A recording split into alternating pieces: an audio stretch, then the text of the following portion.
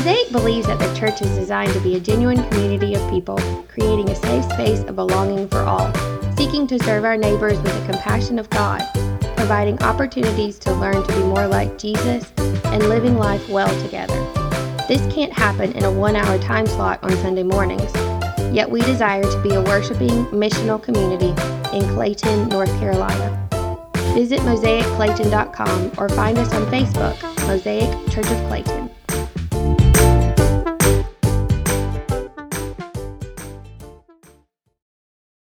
To what's called the Sight and Sound Theater, where they do big productions. Branson is basically like Las Vegas without the gambling and maybe part of the nightlife, but they do have big theater productions, and they decided to put on a musical version of the Samson story from Judges 13 through 16. And so we took it in, we experienced it, and here's kind of as you enter in, you see Samson, bulging pectoral muscles and all, and so of course, I had to have my go at it there. I didn't take my shirt off for it though, so So when you go down to Branson, as you pass through Springfield, Missouri, just on the other side, there's a restaurant called Lambert's. Some of you know Lambert's, the home of the throwed rolls. Yeah, and so they it's sort of like Cracker Barrel, but on steroids. And they come out of the oven or the kitchen with hot, big, yeasty rolls. And if you kind of just raise your hand, they will throw one to you, toss it to you. And so there's rolls flying through the air and hitting the floor, and they come around with molasses and serve it to you. And so it's a lot of fun. You should definitely hit it up, and you'll leave just completely stuffed. And there's my plate. You can see I've got food. And here's the exterior of the Sight and Sound Theater. It's just a massive theater, and I don't know how many people it holds, but a lot. And you go inside, and there's some crummy pictures that we tried to take of the set. It's pretty amazing because they've got not only a front stage, but then each side, they've kind of turned those into stages. So there's kind of a front stage and then 2 side stages. So there's kind of action all around, just massive sets and set designs. And there's Samson pulling a rope, and you can see his long hair flowing in the back there. So it was a ton of fun, and in part it made me realize that I have never preached on Samson before in my life. I don't know how I missed this story. It's a pretty dramatic and entertaining story in many ways. I just have never really done much study of it or preached on or really thought about it much. I've got to be quite honest with you. So, this is way too much I've written here. But I said, what is Samson's story? We're not going to read 3 chapters of Scripture, but you should go home and read it on your own. But as a result of a kind of a miraculous birth, Samson was devoted to the Nazirite vow. He ripped a lion apart with his bare hands and then told a riddle about it. He loved 2 women who betrayed him, but for very different reasons. He burned Philistine crops. He killed 1,000 men with the jawbone of a donkey. He visited a Philistine prostitute and carried off the city gates of Gaza on the same nights. He was blinded and enslaved by the Philistines and caused his own death by toppling the pillars of a local temple upon himself and his enemies. So it's quite an exciting and action-packed story if you haven't looked at it in a while. And I was kind of reminded of everything that went on. So it makes for a fun musical in some ways, but it's one of those questions, as we went there, I was thinking, you could really make this a rated R kind of story. It's pretty violent. There's sex and there's violence and there's everything. So in Branson, though, everything is PG, or if not less than that. So they found a way to somehow make it family friendly. And a lot of things just kind of happened offset. You just get reports of things that have happened. But, even as we were there at the Branson Theater, they were looking for a lesson, looking for a message, something to pull out of it. And as I read through that story just quickly, you could see it's a dramatic and exciting story, but it's hard to see, okay, what would a lesson be from the story of Samson? What could you possibly get to apply to our everyday life or to inspire you or to take hope in? Well, there could be a lot of things. This is the world's strongest man, I guess, the strongest man that I know about. He was a religious Nazirite. That is, he had a vow. He'd taken a vow to never cut his hair, to not drink wine, and a couple other things. So he was, maybe he was religious, but he seems to also be a story about how he fails to keep that vow, and that's his ultimate undoing. He's a very impulsive actor. He does things kind of on a whim. He falls in love with a Philistine girl and wants to marry her instantly. He gets just annoyed and wants to go set fires to fields. He's a trickster. He creates this riddle about the lion that he's killed and tries to trick people with it. And of course, he tricks Delilah in the hair cutting scene, to kind of go back and forth about what is the source of his strength. And he's a quick-tempered and vengeful fighter. He doesn't seem to show mercy to anyone or forgiveness. He's always cutting people down and destroying them. He's driven by his sexual passions. He's a judge and leader of Israel for 20 years. Nonetheless, after all this, he still is one of the main leaders in Israel for 20 years. So anyways, that's all there. So, we might look at these little items from his life and say, what is the lesson? I think part of the lesson here is just that life is complex, and the Bible is richly complex. It reflects that complexity, and I think we do ourselves a disservice sometimes when we try to simplify the Bible, when we try to find easy applications or simple solutions, or simply to be able to say, well, here's the thing we need to get from this. Well, life is not like that. Life is complex, and people are mixed bags. They're a mixture of good and bad, and the Bible reflects that. So sometimes we just need to say, you know what? If the Bible says it's a complex story, we should let it be a complex story. Nonetheless, I think part of our task on a Sunday morning is we try to proclaim and we try to interpret Scripture. We do try to apply it. We do try to say, what lesson can we get from this? What do we want to draw out of it this morning? And outside of Judges 13 through 16, Samson is mentioned only one other time in the Bible.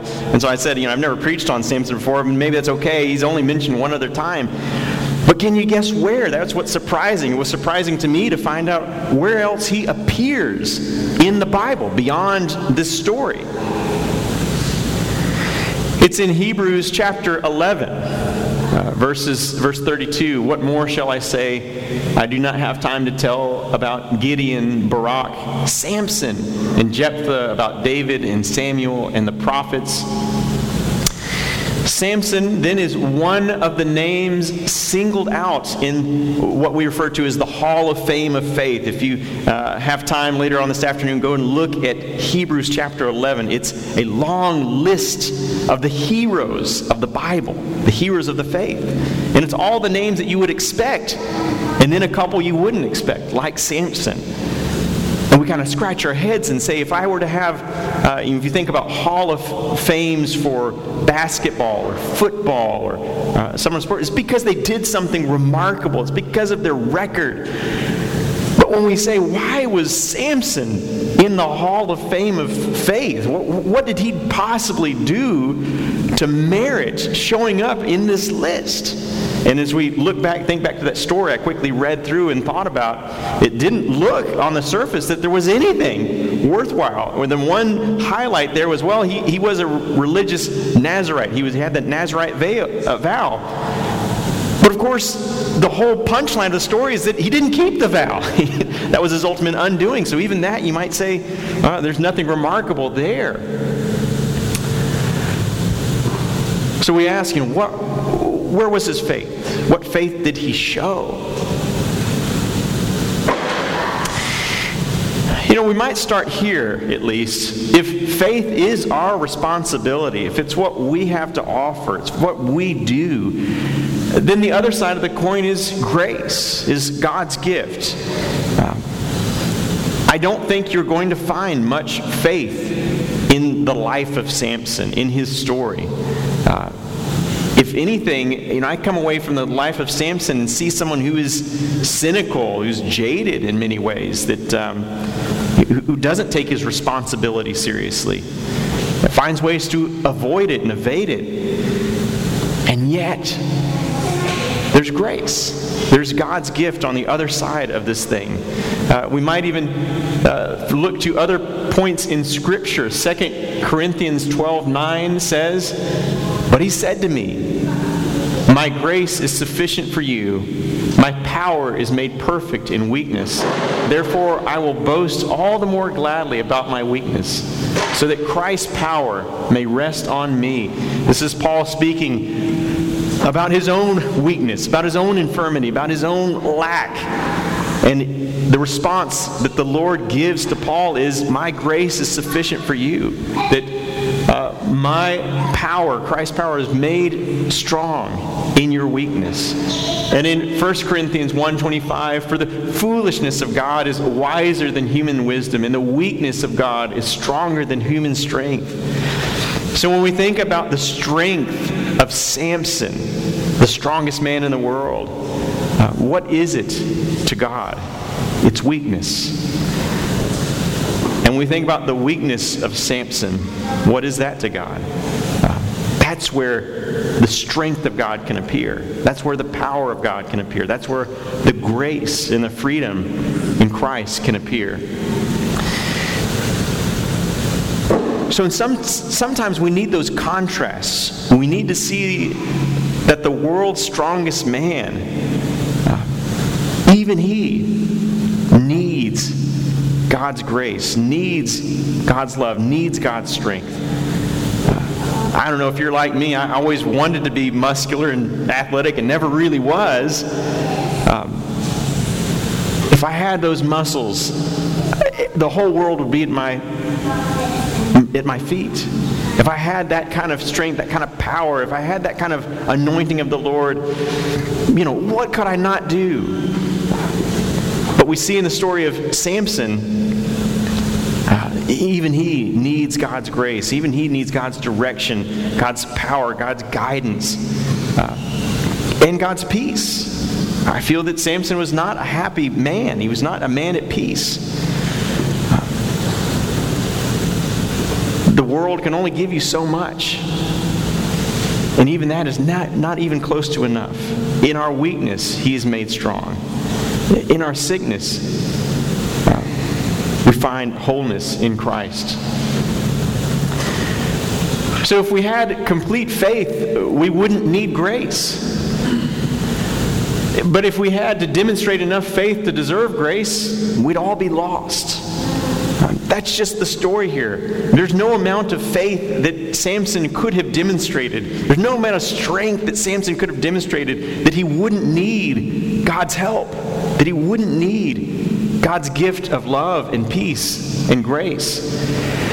So grace isn't the opposite of faith, but no matter how hard faith tries, it will no more touch grace on its own than the front side of the penny can reach around to the back side and touch it. No matter how much faith we try to exert, we'll never reach grace. Grace is God's free gift that comes around and touches us. That's what we need. I think that was the hole in Samson's heart. And so as we think about our own lives today, the lack that we may have, the weakness we may be feeling, the uncertainty in life that we may be having right now, that's where we need to lay down, let go, and let God's grace and peace and forgiveness enter in and settle our souls. So I've thought about some lessons, but not all of them this morning for you. And I wanted just to move through a couple of these. And of course, realizing that there are others to be added. And then others more on top of that. What strikes me almost immediately is that biblical heroes are not perfect. This is a great example. And sometimes not even likable. In the children's Bible version of the Samson story, Samson seems like a great guy.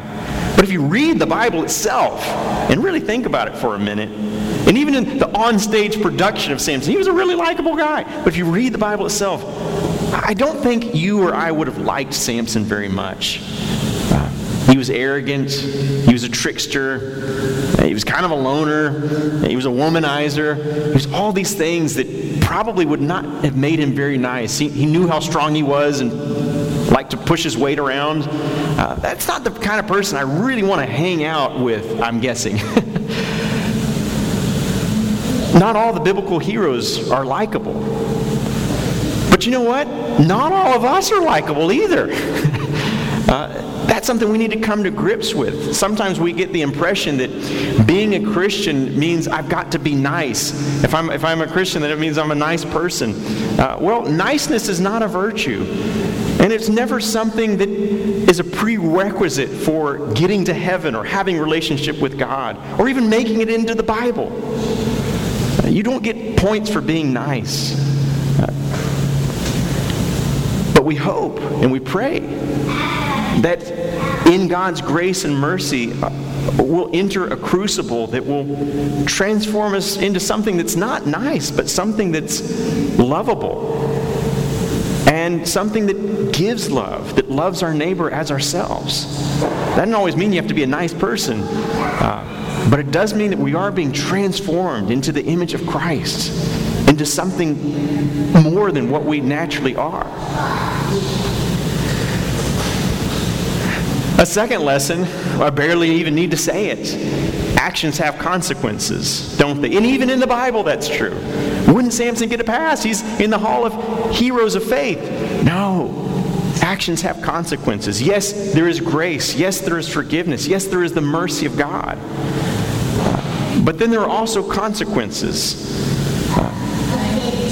If you jump out of a third-story window and pray for forgiveness on the way down, yes, God's forgiveness extends to you, but there's still consequences, namely gravity, of jumping out of a window. And those consequences will take effect and draw you quickly to the ground. So, I don't want to say if we have God's grace and God's mercy and God's forgiveness that we'll never experience consequences for our acts. Of course we will. And Samson is living testimony to that. At the end of the story, it cost Samson his life.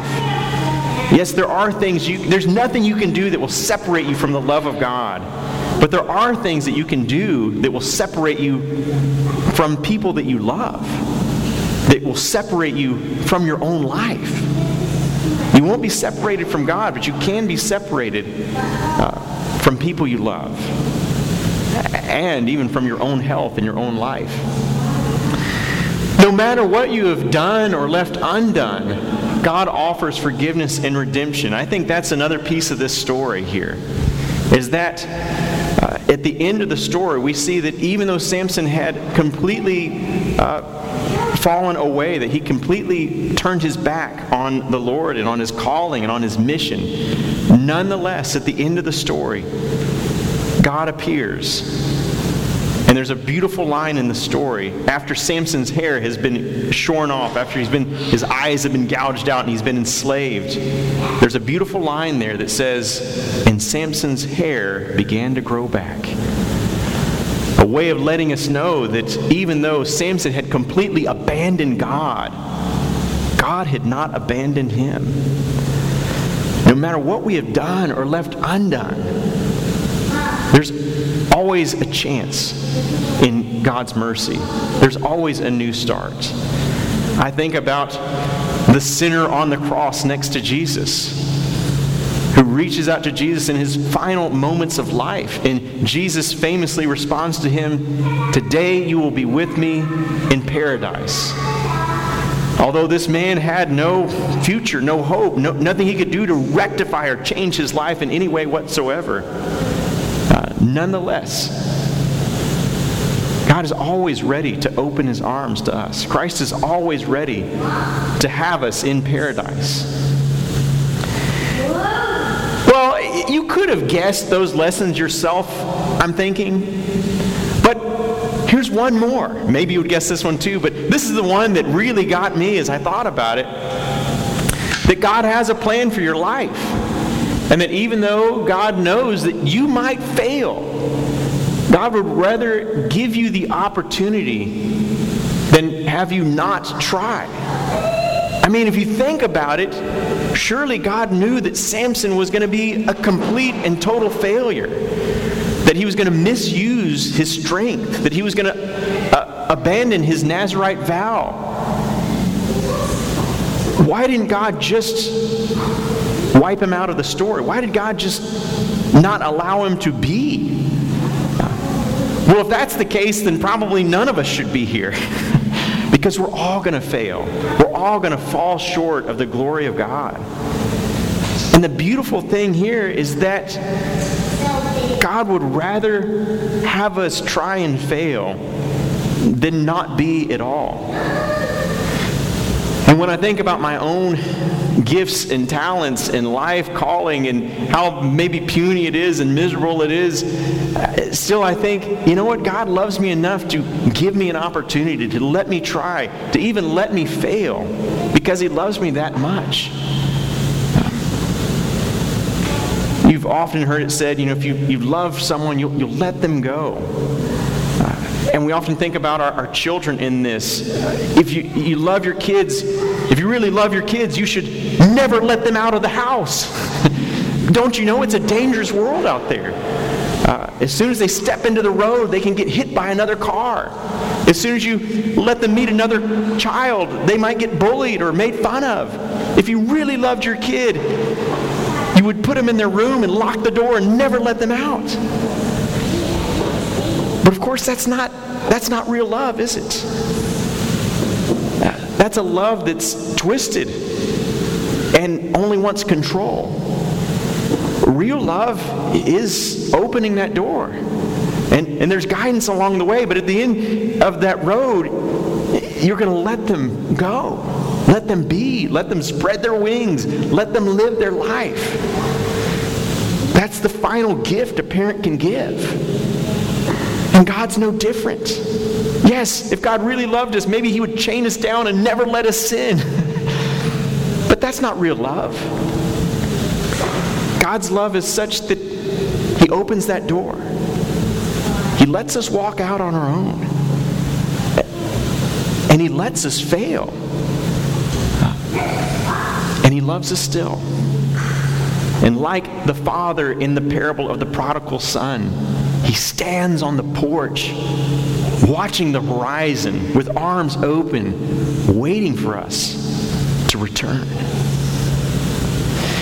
Lord, we are grateful for your love and your compassion for our lives. And we know that we have done nothing to merit it, to deserve it, to warrant it, to earn it. And the amazing thing is, dear Lord, that you give it to us anyways. And we realize, Lord, that if we were in charge, if we were God, we would never trust a human being with anything.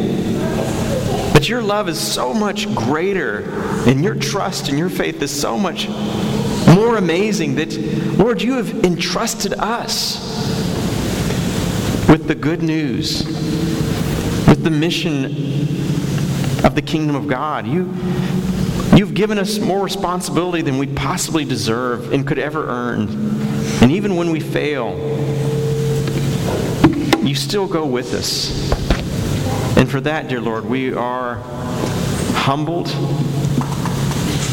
repentant, and ultimately grateful. Be with us now, Lord, as we turn our hearts to worship you in gratitude and thankfulness. Amen.